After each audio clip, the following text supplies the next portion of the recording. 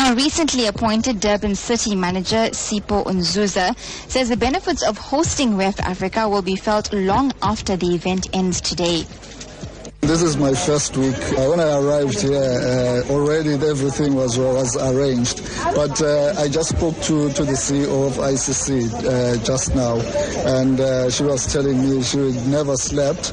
But I mean, as you can see, it just shows how much work they've put into the whole event, and you can see it's a well-organized event. And I think, I mean, the whole world is appreciating what we are doing. And it's another way of showing the whole world that Durban is actually at the highest level with other cities. For the residents of Durban who may be asking, how does this benefit them? Hosting WEF Africa here in Durban, will it have any direct benefit to them in terms of economic spin-offs, job creation, and the tourism benefit as well? Yeah.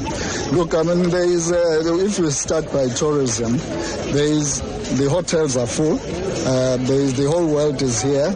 We talk about the transport, the flights that are coming converging into Durban. I'm sure all those flights that were coming in, they were full.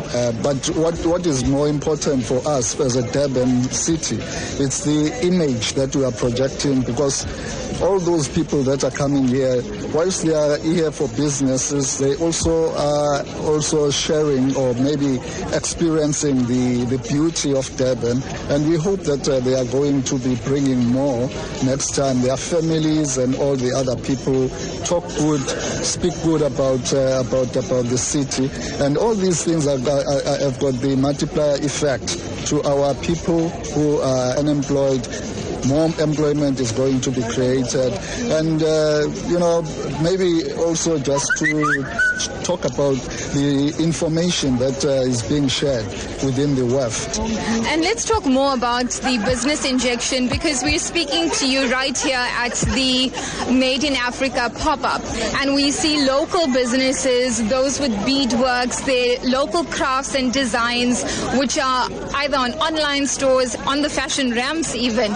How important is that in terms of entrepreneurship and that economic injection? It's very important. I mean, we have people here who are very small, up-and-coming entrepreneurs.